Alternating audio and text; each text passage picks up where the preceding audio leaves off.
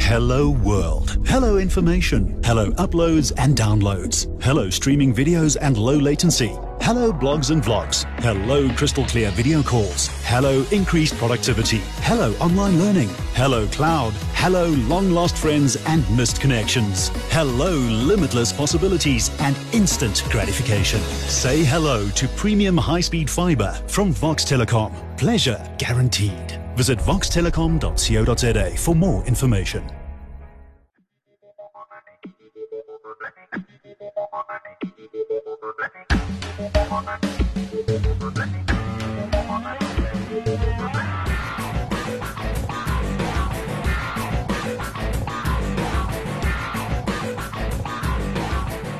Great. Well, I'm very privileged to have a fantastic panel with me here today to talk about the future of radio in South Africa, specifically digital radio and two technologies, DRM or Digital Radio Mondial, which as I understand it is effectively a replacement over time for the AM band, and digital audio broadcasting or DAB plus technology, which is the digital version, if you like, of FM as I understand it. And I may get corrected as we go on through this session this morning. But before we get kicked off, I'd like to go around the table and introduce the guests I have here today. Starting with Omar Esak. Omar is CEO of Prime Media Broadcasting, which of course includes radio stations such as 702 and Cape Talk and others. We have Chris Joubert, who's CEO of Broadcom International, representing Dr. Rolf Peterson from Radio Pulpit Media Group, and he's a member of the South African DRM Consortium. Next up, we have Lynn Mansfield, who's the chairman of SADIBA, which, correct me if I'm wrong, is the Southern African Digital Broadcasting Association. And last but not least, we have Dave Cherry, who is chairman of the joint SADIBA NAB Digital Working Group. And Dave also works, of course, at Classic FM. Welcome, guys. Thank you. Thank you. Good morning. Great. Well, I'd like to kick off with an overview. Perhaps I could even call it an education session on exactly what digital radio is. And Dave, maybe I can ask you to jump in first. Can you give us a broad overview of what digital radio is, how it differs to the FM and AM broadcast that we know at the moment? And once you've done that, perhaps you've been in charge of the DAB Plus trial that's happened here in South Africa. Perhaps you could provide us with some detailed information about what that trial involved and what your learnings from it were. Yeah, thanks very much.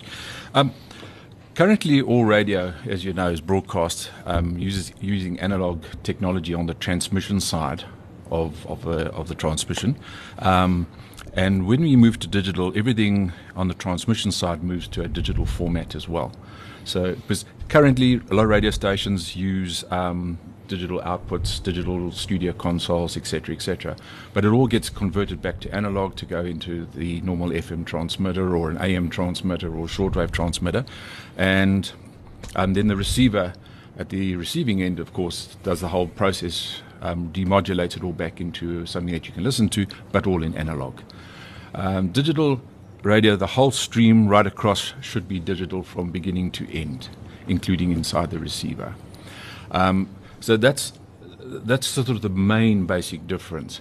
The advantages there are numerous advantages, and one of the reasons why we've looked at digital radio is that here in South Africa at the moment we have three major centres. It's Johannesburg, Western Cape, and a bit in Durban, where FM frequencies, for example, there is no more capacity to give new broadcasters or existing broadcasters capacity to broadcast in FM. And the band's very congested. So nobody can expand, and that's a problem. And if signals are given, if ICASA does give out licenses, it usually can cause to the new broadcaster and some existing interference problems. So it's a different form of technology in that it's just so much more economical from a broadcaster and a transmission point of view. You can put many more services on a single transmitter. It's more frequency efficient for both technologies, and you can get more services. And that's really that's really the main aim. And it gives, of course, there's place for new incumbents. There's place for existing stations to expand or grow.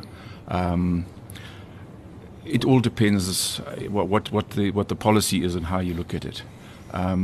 we in South Africa so far, I'm not saying it's what the policy is, but we don't envisage, like, for example, FM being switched off for digital for quite a while still. Okay. If So I will the look, two coexist? oh yes, they're the two, and you'll find that what's being made at the moment for receivers and that usually have FM and either DAB plus or FM and DRM or even multi-band receivers. Like in the old days when you had FM, medium wave, and shortwave, it's a similar sort of effect. Right. So that's where the real sort of economies go. And for a national, public broadcaster like the SABC with its huge network, and I know Lynn can bring it in, it has an extreme cost saving for them in the long term. Right. Over what they're paying at the moment for all the transmitters. If we look at what we did with the trial, we had 20 services running on one transmitter, one 10 kilowatt transmitter. To do that on FM, we would have had to have 20 FM transmitters running at 10 kilowatts. So you can immediately see the drop in costs for power consumption, plant, etc., etc. It also allows broadcasters to do more. So it's not just radio and sound. You can bring multimedia into it. And it doesn't matter which of the two technologies, they've all got multimedia capacity. Right. And so we had on our trial, we had slideshows, we had live news bulletins, live sports bulletins. Some were just purely just slides of station logos, just different things like that. It depended what our trialists wanted to do. Some didn't want to go too far into it because they didn't have budget for it and those sort of things. And so we tried to do it and at least do something of everything. Yes. That was the whole idea of it. Okay. So what are some of those things that you can do? I mean, you touched on them, but as a consumer, and I get one of these DAB Plus, for example, handset receivers, what is it actually going to do that's different to the radio I understand it today? When it comes to the transmission side, the first thing it does is it eliminates multipath FM reception. You don't have that effect when you're driving around. It goes whoosh, whoosh as you Right. with FM. That problem is eliminated. So you're listening virtually to almost I use a good CD quality all the time. Yes. So it makes much better use of the airwaves as well, like digital television, for example. It does, because it says as I said, you can go up to 24 services Right. on DAB Plus with Reason. You can actually go to 30, but that would be mono radio services, Right. And not really supported to do Okay. that. But 24 seems to be the max that you Okay. go on one transmitter. And sorry for the basic question, but the FM uses a particular set of frequencies, obviously. This, I presume, has also got a reserved set of frequencies. What frequencies are we looking at? It operates at currently in what we know as band 3, VHF band 3. Okay. Currently occupied by analog television. Oh, right. In other parts of the world, not. But we have that, and that's why in this particular trial we had to find capacity or space to fit in so that we could carry out the trial on that. Okay. So before commercial launch, there's going to have to be some sort of migration. No, for commercial launch of DAB, no, Yeah. the TV migration would have to take place. Has to take place first. Yes. Okay. But the particular frequency that we have identified that we can use is available at 10 sites countrywide at the Right. moment. You could go on immediately, and you could actually switch on. If you had a mux of, say, 24 services, you could go and put in 7 metropoles as we speak now, Okay. without too much. Most of these sites are vertically polarized. Some are horizontal, but that's another technical issue. But we would be able to go on, switch on, without the analog television going off. They could Yes. coexist at this particular point in Okay. time. Okay. So you've had this trial on DAB Plus technology. When was it started? Is it finished now? No, or is it still going on? no. It started. The whole process started in 2012. Okay, Right. but that's all admin, getting things together, getting people on board, getting Centec together. Seeing what they would do and that. And they came to the party with the whole thing by providing the transmission facilities. And that was a process. They have got to go through tenders and things like that. So it takes time. The actual official on air, first time we went on air was in November 2014. Okay. Okay, and we ran initially while equipment was coming out for a month on the old DAB standard, which is still used in the UK, just to remind ourselves of the problems. Well, there's not really problems, but there are some artifacts with that system. Okay. And it's because of the error correction being virtually non-existent. When you have an old DAB signal, as you go into a valuable weak signal area, you get a bit of a warbling effect, and we call that sort of bubble and squeak, because that's what it sounds like. DAB Plus removes that altogether because it has error correction in it. So we wanted just to remind ourselves, and then part of the trial, DAB Plus gives you extra coverage over what DAB did, terrestrial coverage. So we wanted to see scientifically, did that actually show up? Wider footprint around a... Yes. Okay. So if you were using the older DAB technology and you move to DAB+, you actually get increased coverage. Okay. Because of the fact that you get away from that bubble and squeak, Right. that warbling effect. You don't get it at all. You go right out until it hit the cutoff. Okay. So we ran that for a month. We only had 5 services on it, and then we switched over, I think it was the 13th of December, that year to DAB+. Just a software update. No, it was onto a different thing. It is a software update if you want to. It's because it's just an audio codec. Yeah. Switched over, and then we were adding services. And we had 5 SABC services. We had a mixture of mostly all the Joburg commercial and a mixture of some community radio services, who suddenly found that they had the same footprint as some of the big commercial guys, and they were smiling from ear to ear. But that wasn't the actual intention of it. The intention of it was to actually let them experience what it's about, because they were told that this is not final. This is not what it's going to be like. The regulator could choose different scenarios. So it was to try and get everybody a little bit of a chance to actually experience it. And did any consumers have a chance to listen to these broadcasts? Initially, we were trying to keep it as a closed trial. Okay. But, like all good things, the word goes around. Yeah. Suddenly there were receivers in Musica around a whole lot of places, and you could buy receivers. But they were all FM dual things with usually Bluetooth play out. So the idea was not to give them, we specifically said, this is to anybody, do not market these things as DAB Plus receivers. If you want to sell them, it's an FM, it's a Bluetooth for your cell phone, you can play music across it. And that's what most of them did. But motor cars arrived in the country with DAB Plus receivers. BMW installed DAB receivers for the Australian market for the cars they assemble here. And so they've been very much part of the trial. Ford Motor Company discovered that virtually every single radio in their cars are DAB+, but not activated. So a software activation before it comes out, and they've decided just to make them active from now on. Oh, right. So there's a lot more. So all new Ford cars? Virtually all Ford cars, yeah. Okay. It's a Sony car receiver. There's no color screen with it, so you don't get the slideshow facility. Yeah. But you do get the audio. Okay. Yeah. Okay. I suppose that makes up a little bit for the Ford Cougar. So that was one of the cars that was the first car that told us that there was a DAB receiver. Oh, was it? Because some lady at the SABC was driving to work, and she was talking to people, saying, "But I'm listening to LM radio." LM radio? In the car. Well, there's only one way you can listen to LM radio in the car at that particular time, was with DAB+. Yeah. Okay, interesting. So, Duncan, can I just add of course you can. that? Please jump in. I think what we wanted to do, and we've done a similar thing with digital television, is to test it to ensure that it'll work in the South African environment, and to identify the benefits as a closed user group before people rush out there and buy receivers. We were pretty confident, both with DRM and DAB Plus, before we kicked off the trial, that they would work in the South African context. But we wanted to be 100% sure. And I think Chris can speak from the DRM, the investment.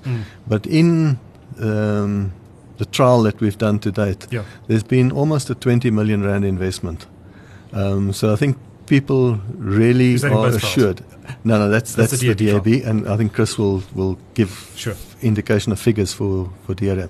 So substantial amounts of money. Yes. To test this technology. And one of the criteria that we wanted to do is to test whether DAB Plus and DRM can coexist in South Africa, which we've proven categorically it can. Also that it can coexist with the existing FM. As Dave said, there are no plans presently to switch off FM. The only country in the world, as you've published a while back, was Norway, and they're doing it on a phased approach till the end of the year. Every other country is sitting saying that FM will remain, just due to the fact of the number of receivers out there, and give people time to replace them. Sure. There are areas, particularly in Europe, where it's hotting up, where people want to pursue this and to get to a point where they can switch off FM, just due to the cost savings from a transmission point of view. But when we were speaking to the Australians, they were very perturbed that the car manufacturers are going to now produce cars with only a DAB plus receiver, no FM. And they fought, the commercial radio people in Australia fought to ensure that they retain the FM, and that's happened to date. Okay. In these technologies, when you look at the migration of television from analog to digital, it's almost the replacement using pretty much the same spectrum, and digitizing it and using it more efficiently, and it yields a digital dividend which can be used for the introduction of new services. In radio, the introduction of digital radio can almost be seen as the introduction of a new service. And it does not mean that people cannot be on multiple platforms. If you hold a license, but that's still part of the regulatory thing that we need to go through, is that people can have their content on different platforms. So it's not like television where there's an urgency in that the mobile operators need to get access to that spectrum to provide broadband. It's not like the FM band is sitting there waiting to be used by the mobile operators. No. I think digital radio, particularly the DAB, is looking at the analog migration and the switch off of the analog services in VHF band 3, so that they can utilize some of that spectrum. And some of that spectrum has been reserved by our regulator, ICASA, to introduce DAB. Chris can speak to medium wave, what happens with medium wave and DRM, because it's really the same spectrum. But if we look at all the communication services, the telecommunication services, television, they've all migrated to digital. Radio is last to go. So, it is eminent that radio at some point will migrate because of the benefits. Okay. So before we get on to DRM, and Chris, I'm going to come to you in a minute. The trial that you've run on DAB+, Dave, what have your learnings been? Have there been any surprises coming out of it? Or is it all pretty much run to what your expectations were? No, there've been some challenges. Yeah. I can first of all sort of just let you know that the new license has been granted last Thursday, and we got another 8-month period that will be on trial. Okay. But we've now been given the choice this time from ICASA to choose when we want to start and when we want to close the trial. Okay. Previously, it was just like, well, that's the date and you go. Right.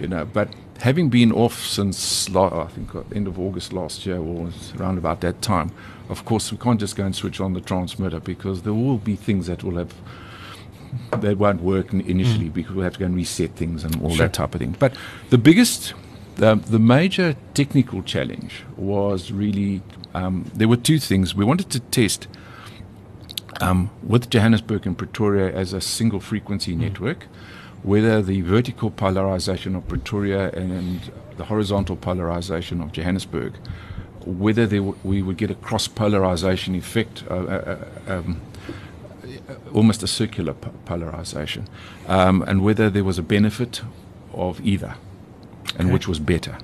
Because we had to look at, if we introduce this, there are some towers where Centec will have to change the antenna systems to vertical or horizontal, depending what we had to do. So that was one of the challenges. Just explain what the difference is between the two and why you would be testing the difference. Okay, it's the way polarization is the way the signal is sent out from the antennas. Right. I mean, horizontal, it just means that the signal travels in a horizontal way. It tends to get bounced around and it gets shadowed quite quickly behind mountains and effects like that. Whereas vertical tends to go a little bit over mountains easier. Oh, okay.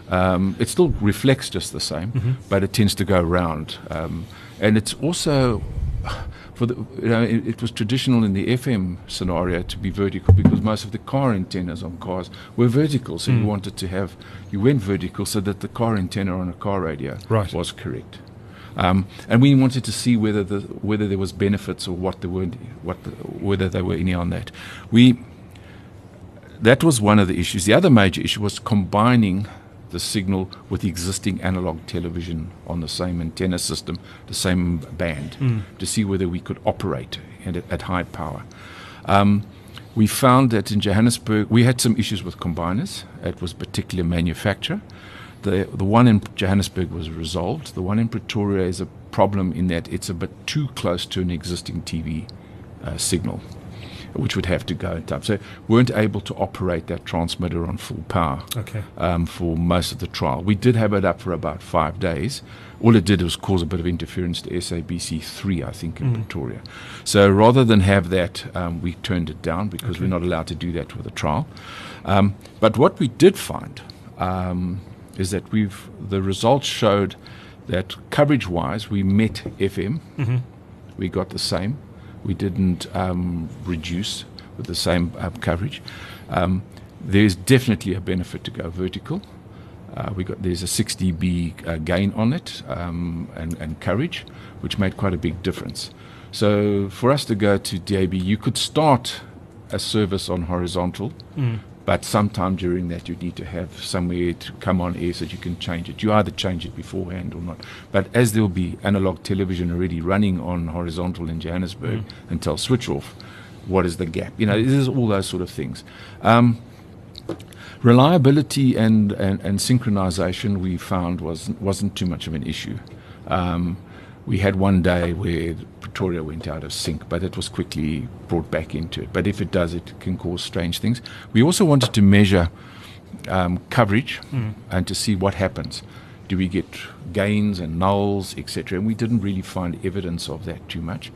The other thing that was important was we wanted building penetration testing. Okay. The idea is that we have a lot of shopping centres, we have a lot of underground car parks, we have people that drive in listening to a news bulletin, etc. on their car, and they want to on FM the signal will get noisy and hissy, but they can still maybe hear what's happening. With DAB, the signal would be all the way, but where it got bad, it would be a complete shut. Yes.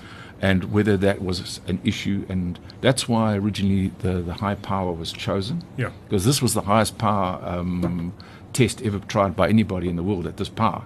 Most countries, the Australian. What was the power output? Well, the transmitter is 10 kilowatt, and if you go, it's 100 kilowatts ERP. Now in Australia, the highest transmitter power is 5 kilowatts, so it's 50 kilowatts ERP. It's half the power. It's 3 dBs down, but we wanted to see it was really for building penetration because it's no point driving into an underground parking lot like here, like in Melrose, and you get nothing. You come in, maybe 10 meters in, and suddenly it's gone.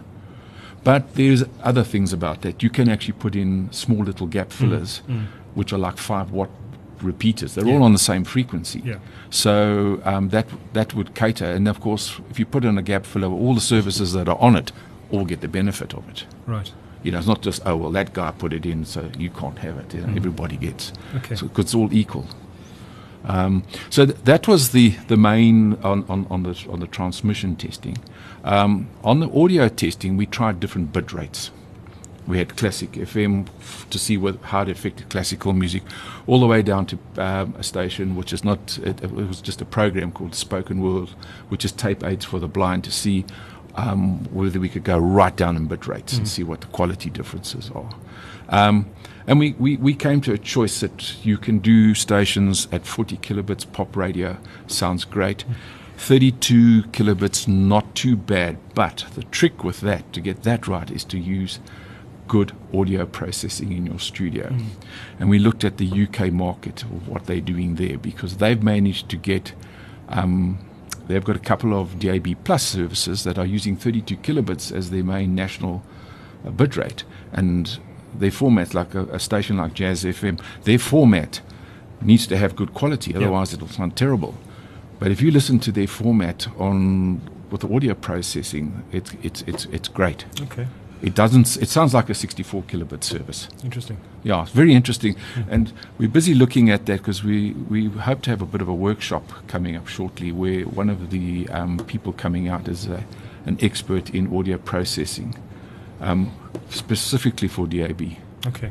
And to see how we can look at it, because they've got pop stations at 24 kilobits in stereo, and you think, whoa, maybe that's pushing it a bit too far down, for that codec. Final question on the DAB Plus trial. It ended in August last year, is that right? August, yes. Around August last year. Okay, and you're going to bring it back online yes, in the next 2 weeks? ICASA gave it a rest. There was processes that had to take place, and it was last week they approved it. And so when do you think you'll be back on air? We meet on Wednesday, the group, and we'll take a decision, and we'll have a look at how it fits with Centec, because and that. And then but likely to be the coming couple of months? No, we wanted in a couple of weeks. Okay. Okay. And last question on the DAB Plus trial. It's only been in Gauteng so far. In this next phase of the trial, do you have any plans to take it wider to maybe Cape Town or KZN? We would have liked to have taken it to Cape Town. I think the mountains provide a fantastic opportunity to see what happens. Remember, with DAB, that signal, reflections actually are not a waste like with FM, don't cause multipath. The actual receiver uses reflected signals. So you don't know when you're listening to a DAB Plus signal on an ordinary receiver whether you're actually listening to the direct signal or the reflected signal. So the reflections can actually enhance the signal? It enhances it. Okay. That's why you don't get that multipath effect. So the mountain's actually an advantage for once. Well, it could do. It could do. And that's the whole thing. But it's the cost. It's and of course Cape Town is desperate for something like it, because there's no FM frequencies that are available, clear. Oh, right. The band is really congested down there as well. So FM, you can put somebody on in FM, but it just means your interference level just comes right down to a very narrow band. Okay. So you can't drive far before the interference takes over. Right. Not like the old days where you could go miles and FM was quite pretty clear for most of the way until it faded out. Not anymore. So that would be KZN, not really. There are challenges with the Valley of 1,000 Hills. And I don't think the Alveston transmitter, which is the band 3 there, is horizontally polarized. That would have to be changed to vertical to get a proper effect. Okay. So, and Cape Town, of course, is vertical immediately. So it wouldn't be too much of an issue.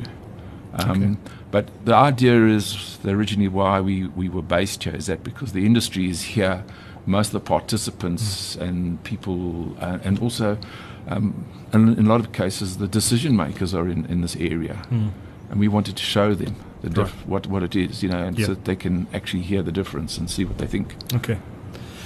Great. Dave, I'm going to come back to you. We're going to talk more about the commercial side of this and learn also about the regulatory and policy side of it. But I think, Chris, let's get to you and talk a bit about DRM. Am I right in thinking that this is an AM replacement or a adjunct to AM technologies? And how does it differ to what the guys are doing with DAB+? Is it a complementary technology or does it compete with it?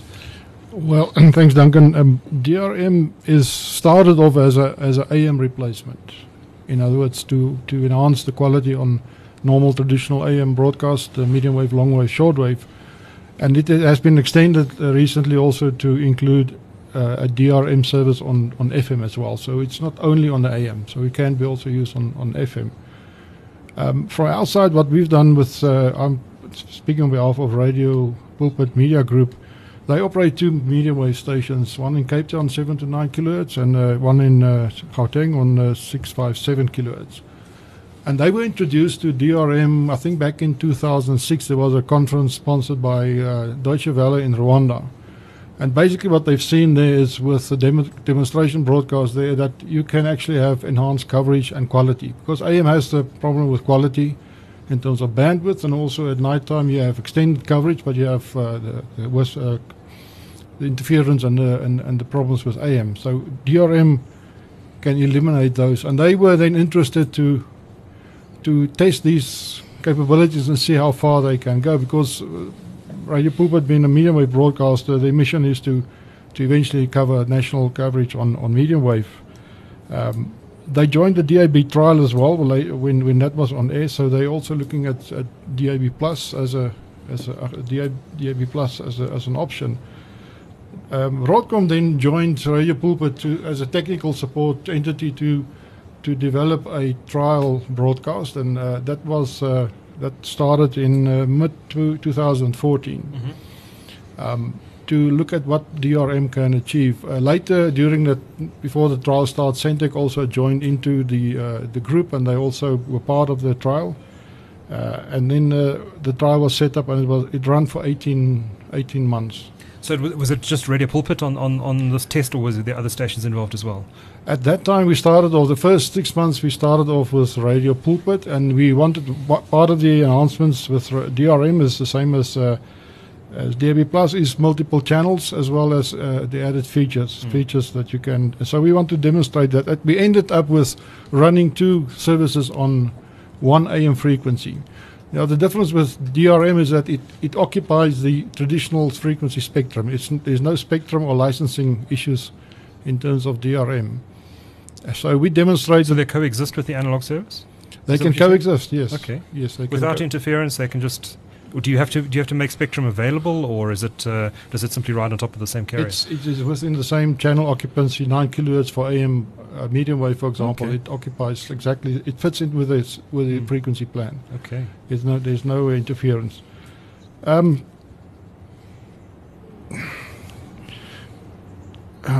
lost my track. What do you ask me a question? Yeah. So the. This isn't like as I understand it, this isn't like the AM service as we know it. I mean, if I drive around town listening to AM and there's a thunderstorm in the area, I hear lots of crackling on the radio. This is crystal clear, isn't it? Yes, this is FM-like coverage, yes. What we've seen with the trial is, obviously, when you read there's been many trials done overseas. The technology has been proven, but we wanted to see for ourselves what we can achieve, the same as with DAB+. What is the local conditions like?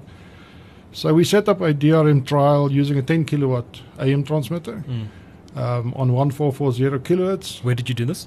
That's from a station just north of Pretoria, okay, Kameeldrift area.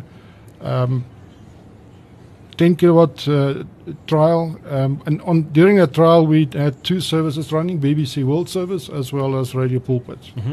In addition to that, there was also multimedia transmission, data transmission. We managed to include, for example, RSS feeds from Pretoria News, RSS feeds from BBC World Service. So while you listen to your radio, you can also sort of read the news highlights and all this. There's additional features like slideshows, which we didn't test at that time due to limitations of time to do that. But that is the features that DRM offers.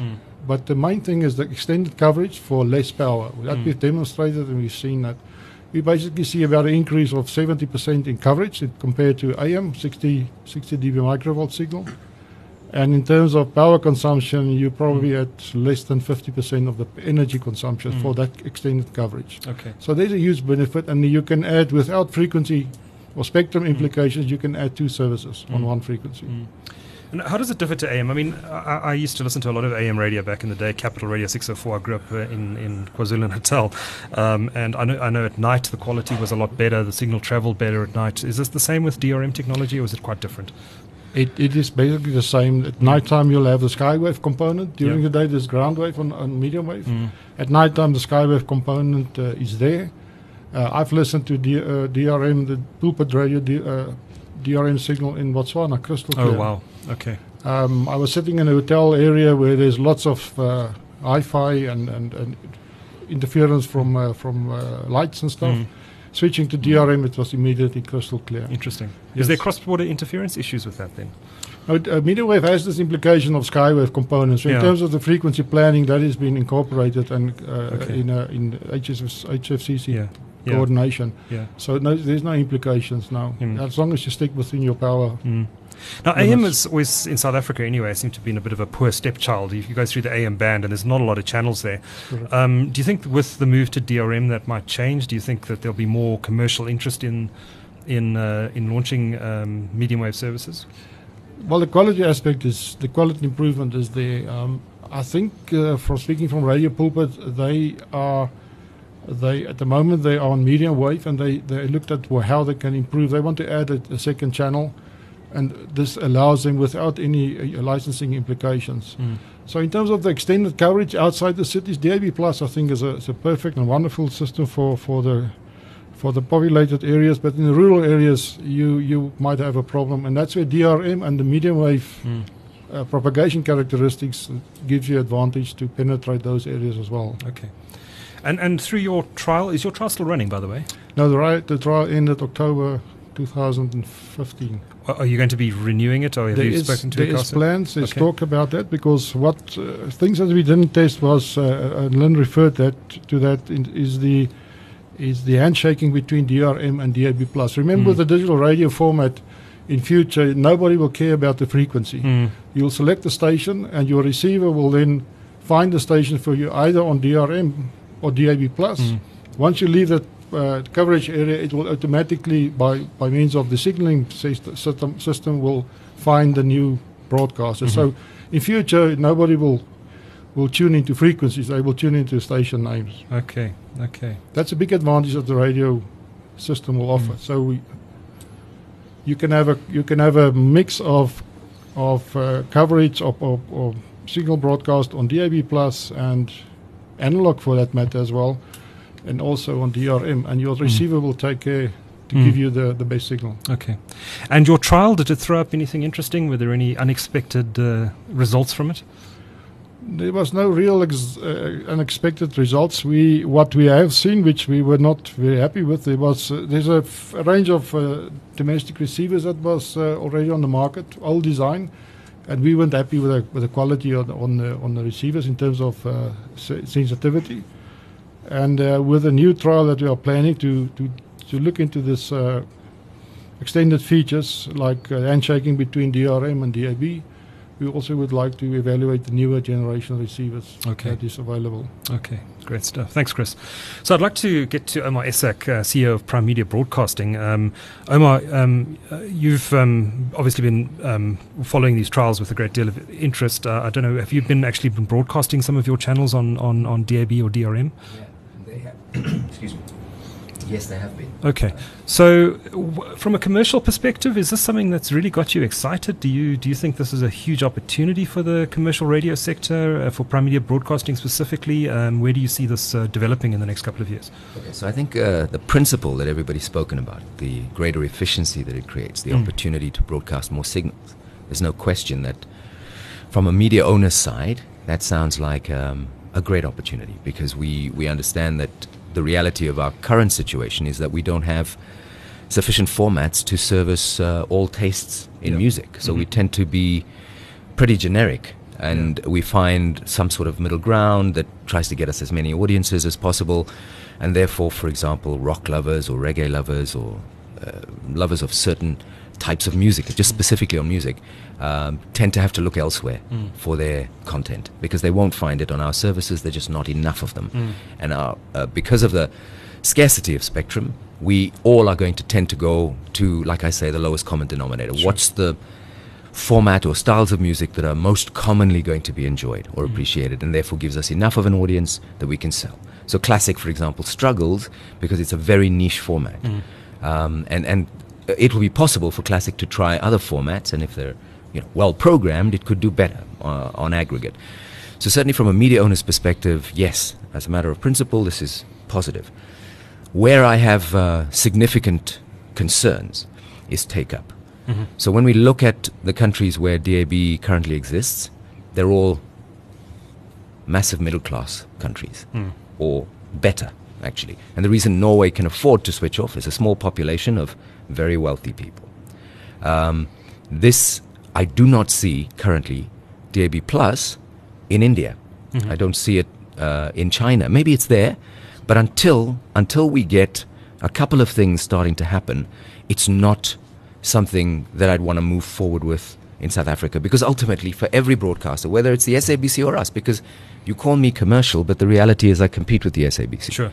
There's also a political consideration here around community broadcasters. We need that the technology serves all people, exactly like we're doing with the transition to DTT. There's a subsidy because there are people who can't afford it. Now, there's no use bringing a technology into this country if we can't have receivers available at costs that people can afford. In fact, I believe that people are probably not even going to buy receivers. It's much better, and Lynn and I have had this conversation, if we can get integrated DAB Plus into mobile phones. Right. The advantage over IP, you were talking earlier about IP, is that it doesn't take a cent off your bundle, your airtime bundle. So therefore, every person, no matter how little they earn, can, on their device, mobile device, continue to receive radio free, which is what radio is always meant to be. And I think that will mobile give it an phones are advantage. already the biggest source of people listening to radio. It has to be. Mm. But we must continue. So getting it on cars, it's not enough. I mean, how many cars are on this road versus 52 million people? So everything about the technology that we adopt must be cognizant of our huge disparities in economic wealth, and therefore we must find. And I think, and I think between Dave and Lynn and everybody, we all understand this. That if we can get Android phones into the country that all come DAB Plus ready, DRM ready even, then we've got a proposition. But if it's a car-driven proposition, the reality in this country, the vast majority of listening is actually in the home. Because the vast majority of the people in South Africa are not employed. Yes. They're not commuting. They're sitting at home. Right. So we need the technology to be on mobile devices, in my view, and they must come in on inexpensive mobile devices, and therefore access for everyone. Then it becomes successful. You look at a country like the UK that's had this going on for over 15 years. You guys know better than I how long it's been, and yet penetration still hasn't got to 100% of the population, which is why there's always going to be, FM running in some of those countries. But everything around our context for a commercial broadcaster like myself for the SABC is about access. If everybody has access, then I think it's a no-brainer for us. So that's, I think that's the first proposition. Agreed, all the benefits for media owners is, better capability to serve a number of services, to be able to aggregate audiences, to be able to get audiences passionate about radio again, no question, because you can serve up so many services. The other thing that keeps coming up for me is something that was brought up earlier. The more services you apply to a particular position on the dial, the more compression you need, the more potential harm to the quality of the signal. So we've got to be mindful of those issues as well. So if I think purely as a media owner, yes, I can see the advantage. If I think purely from commercial terms, until we're able to ensure that there's universal access to this technology, it's going to be a big problem. Okay. I want to come back to that. It's a fascinating point you raise about the smartphones. And I know that, Lynn, LG announced last year that they had introduced a smartphone with integrated DAB Plus technology, or a DAB receiver built into it. But it doesn't seem to be enjoying sort of broad support from the smartphone manufacturers. What is the reason for that? And do you think it's going to change? And how can it change? Yeah, I think at the in Paris last year, the first LG Stylus 2 was launched with an inbuilt DAB Plus receiver and an FM receiver. And in fact, we have one here which we can demonstrate to you as soon as our trial is back up and running. Okay. We do not even have a SIM card in that phone. So as Omar said, it uses no data. And I think that's been the limitation of a lot of the streaming services. People enjoy it until they realize they get the bill at the end of the month and they see what amount of money that data's cost them. This phone, it actually receives directly from the DAB Plus transmitter and the FM transmitter. And there, in particular in Australia, there's a lot of cross communication from the cell phone operators and the broadcasters and joint ventures to promote these devices. In South Africa, if you look at the LG website, it shows that it has a DAB Plus radio and an FM radio in it. When you go into the cell phones networks, it becomes silent around these issues. So I think that those are issues that we as broadcasters then need to work very closely with the cell phone distributors and the network operators to ensure that these devices will have that reception capability. Because all of a sudden, everybody has a device that can receive it. And if you look at at how many phones actually are capable of receiving FM, and it looks like that has been made null and void. You can't actually access it. So I think that is the first thing. When you look in the UK, a large proportion of the vehicles that are available off the shelf as a standard include a DAB Plus radio, and there are retrofit kits that are sanctioned by the manufacturers. Then very simplistically, they add some equipment under your dashboard, and your radio then receives DAB Plus. So everybody's not going to replace their vehicle just to get a new radio. So a lot of countries have done a lot of work to ensure that the penetration of radios. But what has also driven it, particularly in the UK, is niche services. So a mother station launches a lot of other stations. If you look in like Absolute Radio, they have Absolute 60s, Absolute 70s. So then you can listen to exactly what you want to listen to. You don't have to listen to a whole bunch of stuff hoping that music that you like will pop up. And I think, those are issues that we need to look at, is that ability. It also provides both technologies provide you to cater for emergency services a lot better than we presently can, which is very, very important.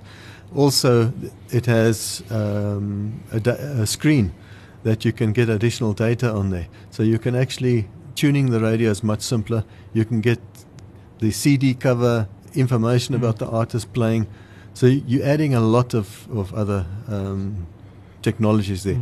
And they've recently launched a color screen in DAB Plus radios that's very, very affordable. I was recently in the UK, and you can buy a radio for $20, a DAB Plus radio for $20. So, hopefully at some point in time you'll get dual standard radios that can handle FM, DRM, and DAB Plus at an affordable price. But I think a lot is waiting for the countries like India and China to move to get these devices. Do we need those markets to deploy digital radio before we start to see them in these $20 feature phones, for example? No, I say the cell phones already have some of this. Well, the first cell phone has it. We'll just see if other people take it up, other manufacturers take up and make this device. Is the actual chipset, or whatever you call it, that you put in the phone, quite pricey compared to the FM one? I don't think there's any differential in the cost of the receiver. People are buying that particular LG phone with contracts, and it's hidden in there. So I don't think you're paying a premium just because it has that technology built into it. But so those are issues that will drive the take up of radio. It almost seems like a chicken and egg situation. I mean, do you build the service, you build the network, but then do the consumers come, and can they come because can they get the receivers? It almost seems like someone has to pull the trigger. There are over 400 commercial receivers available. Okay. That can receive DAB Plus and FM. A whole range of receivers. I've got one that can also access 17,000 internet radio services from anywhere in the world, in any format, as on top of this.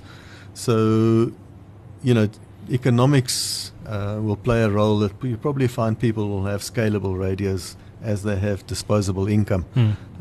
But the trick is to get it to the masses at an affordable price. Okay. And actually to give them benefits.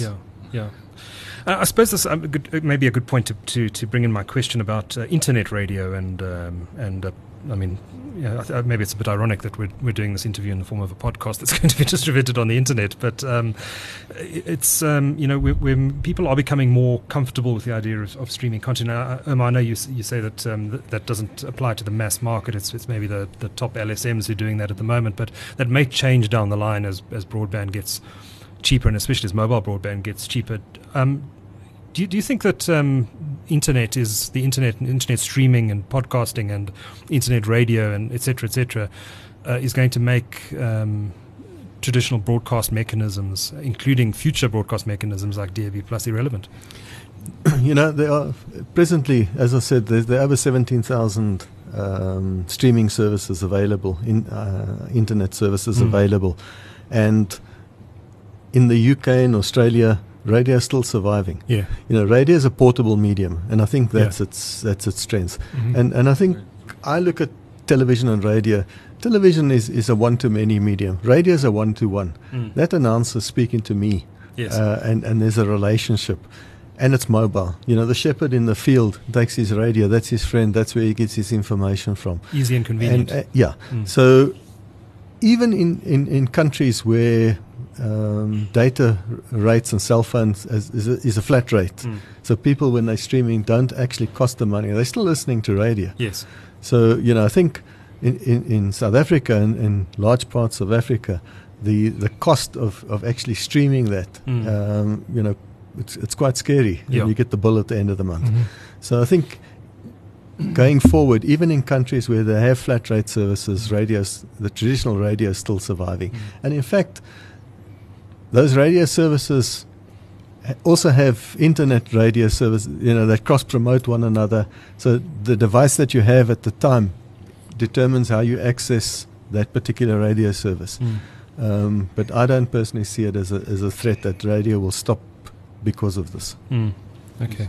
Just other one thing is copyright problems as well. If you take, for example, radio in the UK. Now there's a wad of stations on the internet, but you can only listen to some because they have to pay if they want to go outside the country. So they limit their audience a lot to just UK-based people, and it's an additional cost for them to go out. So a lot of them have cut back. So a lot of the stations you can't stream. Yes, the names are all there and it would be nice, but the moment there's ways around it. I mean, some ask for postal codes of the UK postal code, so you lookups. You sometimes can get that, but then others are a little bit more clever on it and say, sorry, can't do. They lock you out based on your IP. Just another one thing, DAB is available in China. It is. It's available in Hong Kong, and it's available in Shanghai and Beijing. Okay. Hong Kong it's got a big service there. Far East as well, Indonesia, there's national PBS services. Now that's a country we could see receivers coming from that part of the world as well, because they've put their whole public broadcasting system onto DAB+. So there's quite a lot of interest around that sort of Indochina area as such. The difference with India is, FM was only introduced to India. Is not that old. It was traditionally an AM country. Yes. And its services, and the initial FM was introduced in India to actually private commercial radio services based in major cities. Right. And that's where it's grown. It wasn't really the PBS that pushed it in India at all. And it's actually in private hands, most of the FM back. Okay. But what's happening with India on DRM? Sorry. Yes, no, that's... Is that they've decided to do a DRM implementation, so they're running simulcast services covering 70% of the population with AM, and next to it a DRM service. Okay. But I think... Sorry, go ahead. No, sorry. But I think that when you look at, again, Indian habit around listening to radio, because private radio only came about in the year 2000. Yes. It is very much driven by mobile phone listening. Okay. So this idea of devices that you will take and put on a bookshelf in your home is obsolete. Yeah. And we need to come to that. Yeah. We need to recognize that. It does sound to me that that's going to be the big barrier, is actually getting these DAB receivers into phones. Well, exactly. Well, but that's the key thing that we've got. We must push. For it to work here and for it to work in countries like India, it has to be integrated into mobile devices. No question about it. Okay. The mobile device that came out, the LG, is not a top-range phone. Okay, LG decided to take a middle of the road. It was sold. MTN was selling it. Vodacom was selling it. Obviously not pushing that side of it. But it was about 4,000 rand for the phone at that time. Is that the only phone that's in the market with a DAB receiver at the moment? Yes, because I've done a lot of there's interesting things about it. The cell phone manufacturers have to talk to network operators, and there's a lot of problems between that, because network operators don't really want to promote the FM or the DAB on a cell phone. They want you to go and spend data and use their service. So they're not happy about free-to-air services as much as we'd like to. Yeah, but it's a well-known fact in this country that you actually cannot sell an entry-level phone unless it has an FM receiver in it. People won't buy it. Yeah. No, it's got to have that. But they started with the middle of the road, and they said the next batch would be the cheap phones, right? LG, the LGs, and see who else bites into it. It's been the take-up has been very, very good in Australia on this, and in parts of Europe. The Australians have pushed it, heavily, and they've done very well with it. And of course, what's quite nice for a broadcast, I mean, if you look at the value add on a cell phone, you've got the color screen, so you had the slideshow, you had all the bits and pieces. And then you have the interactivity between the station, and you can develop your own private app for your DAB service from the station, your marketing and all that, and draw your... So the Aussies loved it. Right. From that point of view. Okay. So is there any sign at this stage that other cell phone manufacturers are going to start to integrate this? I know we've got Mobile World Congress coming up in Barcelona in a couple of weeks, where no doubt there'll be a whole lot of announcements, but are Samsung or any other manufacturers talking about this? It's difficult to say. I mean, I think Samsung have other issues that they maybe not sort of worrying about tab at this stage. Making sure their phones maybe later, and you're getting all these things. But let's look at a company like, well, not a company, but the new Nokia. Let's call it that. Yeah. It's a cheap, made in China type phone, but it's going to have all the bits and pieces that they want to have on it, and maybe they will be the next crowd that will do it, because that has always been. The traditional market was the sort of really the bottom end range of phones. Yes. So maybe, but it's difficult to say. I mean, I'm sure they watch and see what's happening. I suppose they see where the commercial networks are becoming available, and they've got to look at that. And also, you have another thing with the mobile operator. Mobile operators have a lot of pull there. There are other technologies like LTE broadcast. Yeah. Now, LTE broadcast, they can say, you can replace your whole network. Why do you need radio to do it all in that? Yeah, it's never free, and it does work. It's not a problem, except that it's expensive and costly, and it's not a cheap technology to do. Okay. At this stage, it might as it gets developed, but it's not there yet. It's a long way off. Okay. I wanted to ask about what services you put on DAB. It would seem logical to me that if you just replicate the FM band and put the same channels on DAB, it's not going to attract consumers. Do you have to? I mean, would it be advisable for the regulator to license a completely new set of services for DAB? We think possibly a twofold scenario. I think it would be unfair if existing can't, for simple fact that you might have like Prime Media Group, the classic FM crowd. We can't expand. Now, we have niche services, a niche market. We're never going to be massive, huge listeners, but we can't go out there and say, well, we'd like to be in Cape Town, we'd like to be in Bloemfontein or whatever, because there's no FM frequency. And also, currently, there's no national policy for private radio. So it's all regional based at the moment. So definitely from that, I think that's what the trial did. We took some existing services, PBS services. We took services that were not available, like the LM radio, the community service like Mix FM, which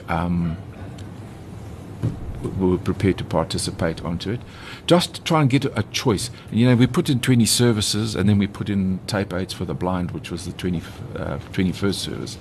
And that was the most amazing exercise, because here you think, you hear people get these tapes or little flash discs and whatever else, but what does it actually tell? Yes. And we did it. We called the service a spoken word, and with that, we were. It's magazines. It's read magazines. So you've got a potential there for doing audiobooks.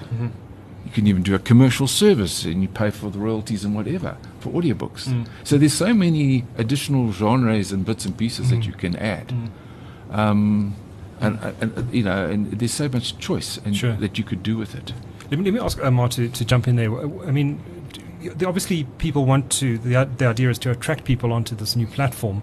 Can you do that using existing radio stations, or do you need to come up with a differentiated offering for DAB? Yeah, I think you have to. I think I said up front that one of the, because of the scarcity of spectrum currently, we are limited in terms of how we format our radio stations. Yes. So we looked for. So we end up overlapping with each other. We tend to default to in particular in music, with the kinds of formats and songs that have the broadest possible appeal. Yeah. In order to be commercially viable. So digital could diversify the radio absolutely. airwaves, It's the absolute example is a good one. I think Dave or Lynn brought it up. So you're then able to look at 60s and 70s and 80s. Right now, if I'm a fan of the Beatles, I can only get it on, well, my easiest place to get it is YouTube, actually. Yeah. But apart from that, I'm stuck, or my own collection, right? So many people are underserved in this market as a result of the scarcity. So it definitely opens that up. Okay. But it must be, as I said, it's there is a chicken and egg. Simultaneously, it must be totally and completely accessible. And I think then we will have a very, very vibrant, very diverse, very exciting radio market. And it's about aggregating then. I mean, it's going to be much tougher. Commercially, it's already very difficult. When we're going through an economic situation like we are right now, there isn't that much advertising to go around. Yes. So opening up 7 or 8 other streams of opportunity doesn't necessarily mean that automatically they're going to be advertising is going to be times X or Y, because it isn't. Yes. And I think that's going to be the difficulty we're going to have to contend with. It happened in the UK. Early on in the DAB transition, people handed back their licenses because they just couldn't support these new services from a commercial point of view. So I think that's going to be one of the challenges. There's going to have to be a proper feasibility done. There must be. ICASA has a responsibility to do that so that we don't license for failure. Okay. I want to come back to the trial that the DAB Plus trial that you're going to be launching again in the next couple of weeks, the next phase of this. Is this next stage of the trial going to be more open to the public? We hope to do divide it into 2 parts. Over the 8 months. The idea is we want to trial one technology that we weren't with the current scenario, with the current equipment that is there. And it's called dynamic bitrate allocation. This is where you have a certain allocated bit rate, and in that you can pop up whatever you want to do, because that's the other buzzword, of course, is pop-up stations, and it's very, very easy to do it with DAB Plus. It's to pop up a station for a weekend, whatever, for a special event, that type of thing. Now, dynamic bitrate allocation says, well, okay, if I've got 64 kilobits, that would normally be maybe one station. It could be 2 stations at 32 kilobits. But if I want to do a pop-up station, I can split that, and the broadcaster controls that split right from their studio and says, okay, well, this weekend we've got a special event on. We've sold it, but we'd like to start it on a Friday, promote it, or a Thursday, promote it. Goes off on a Sunday evening at midnight, whatever. The broadcaster can do all of that. Without affecting Centec having to be involved, and the radios will automatically find the extra stations. Okay, so it pops up. The SABC has a thing like for Radio 2000. They want to do sports commentaries in different languages. Right. Suddenly a soccer match comes up, they can take a bit of bandwidth and say, right, okay, we've got 5 or 4 language services there. It runs for the duration of the event. At the end, goes back to music. All sorts of little pop-up things like that you can do. Now, the equipment that we have at the moment couldn't do that. We are about to get loaned or to come and do a trial of that equipment that will do that, because that's the most exciting thing the Australians love. When we want to see just why they love it. Because it gives so much more control to a broadcaster to do things. And you don't necessarily have to always go to your regulator and say, we'd like to have a short-term license for the weekend and things like that. No, what we can actually do here is, that's our allocation. We've been told that's what we're allowed to play with. And that's what we can do, anything in that bit rate. And here we have. The Australians were given 128 kilobits, which is quite excessive for DAB Plus. What did most stations do? Start 2 stations. Some even put 3 into that. Much the same sort of thing like the absolute type scenario. And then you've got new things like UK radio, what they call Union Jack radio, which the listener, through his cell phone, that chooses the playlist. What plays next? He gets a choice, and then he sort of says, I would like that one next.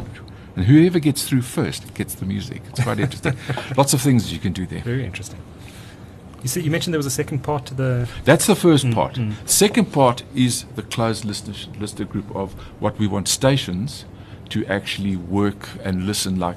I mean, so the staff listen to it. They have a closed listener group, whether it's advertising agencies or other different people in the group. They can listen to this. Okay. Don't want to go generally to the public. The problem is, you see, you put out receivers like that, then the trial stops, like we had now. It wasn't concurrent. Sure. We wanted it to be concurrent. I can assure you the license applications were there, yeah. ready to go for concurrency. Right. It didn't happen. Okay. So then you get disappointment. Sure. So we don't want that. Yeah. So that's why we've never really marketed as a service. Okay. But we want stations to play with it. Yes. And to see what...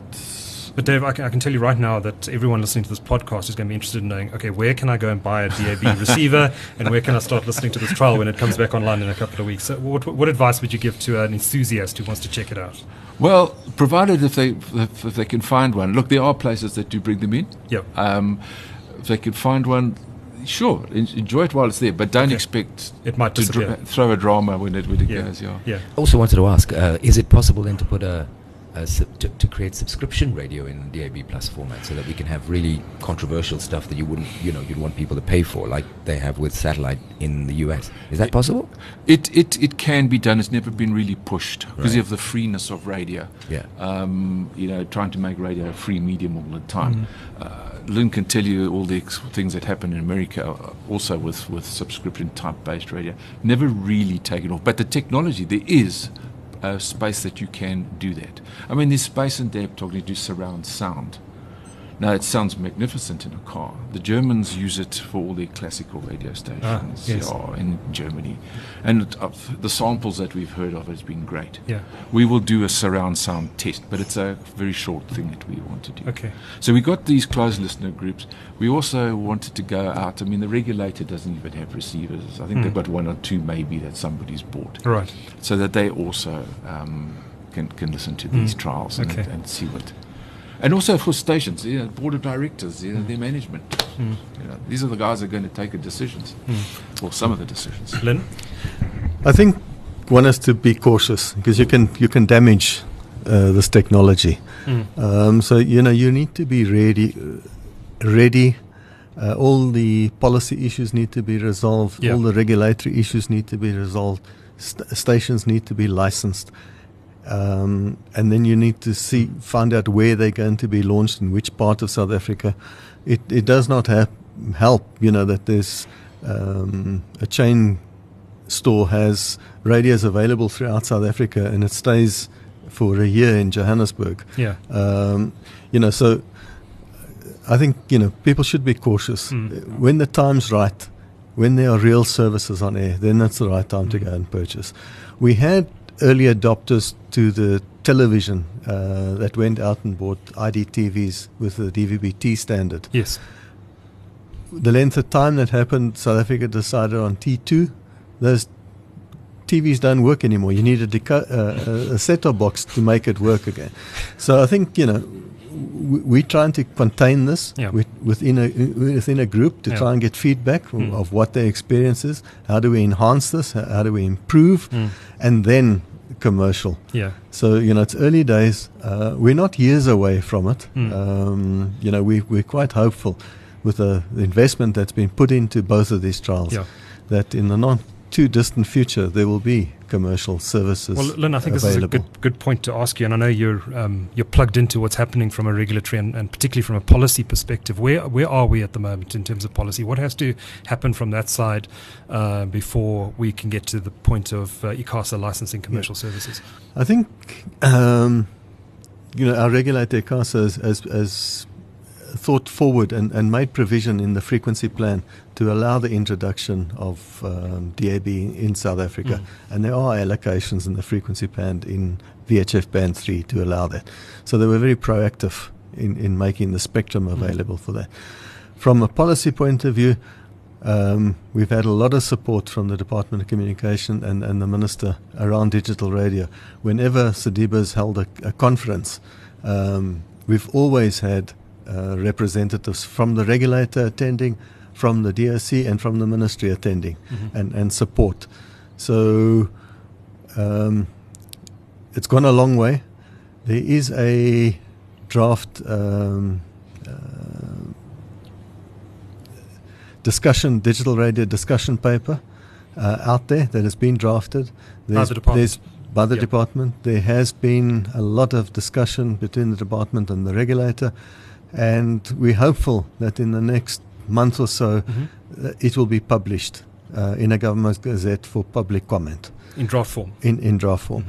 Once all the comments have been put in, then the policy can be published, and ICASA can continue with the regulatory process. So what form does that policy take? Is it a directive to ICASA, or is it something that needs to be legislated? The policy would be to get public comment before the policy is drafted. Typically the same route that was followed by the television policy, digital migration policy. I see. The similar route will be happen, but the regulator will be consulted. The regulator would then get a directive from the minister then to commence with the regulatory process of developing the regulations. And I'm sure, as they've done with all other regulations, it'll be published. We'll have an opportunity to comment, so that all our concerns are addressed and put on the table, so that when they start licensing real services, that they will succeed. So I think it's very exciting. I know it's always difficult to make a prediction about when something's going to happen because there's so many processes involved. But when do you think commercial services are likely to come on stream in South Africa? I think there is the issue. I think with DRM, there's not a problem because the spectrum is there. Yes. So the very same medium wave spectrum will work. For digital radio really to kick off in DAB+, you need the analog television services to switch off. But as Dave said, there is a little slither of spectrum that we're presently using for the trial that can allow us to introduce the first DAB+ services in the metropoles. So I think by the time that this is taken off, we've seen the success, people have monitored it, then the real excitement will happen, and that spectrum then will become available. I envisage that the full-blown spectrum will only really be available within the next year or two. But we can introduce both services quite quickly on some. It really depends on the regulator. Great. Gentlemen, I think we have run out of time, but that's been an absolutely fascinating discussion. Thank you so much for availing yourselves for this podcast to go through the plans, and I'm looking forward to the launch of the first commercial services and actually trying it out during the trial as well. I think the message is if you're a consumer and you want to check out the trial, you can get the equipment, but it's buyer beware. Thank you again, and thanks for joining us today.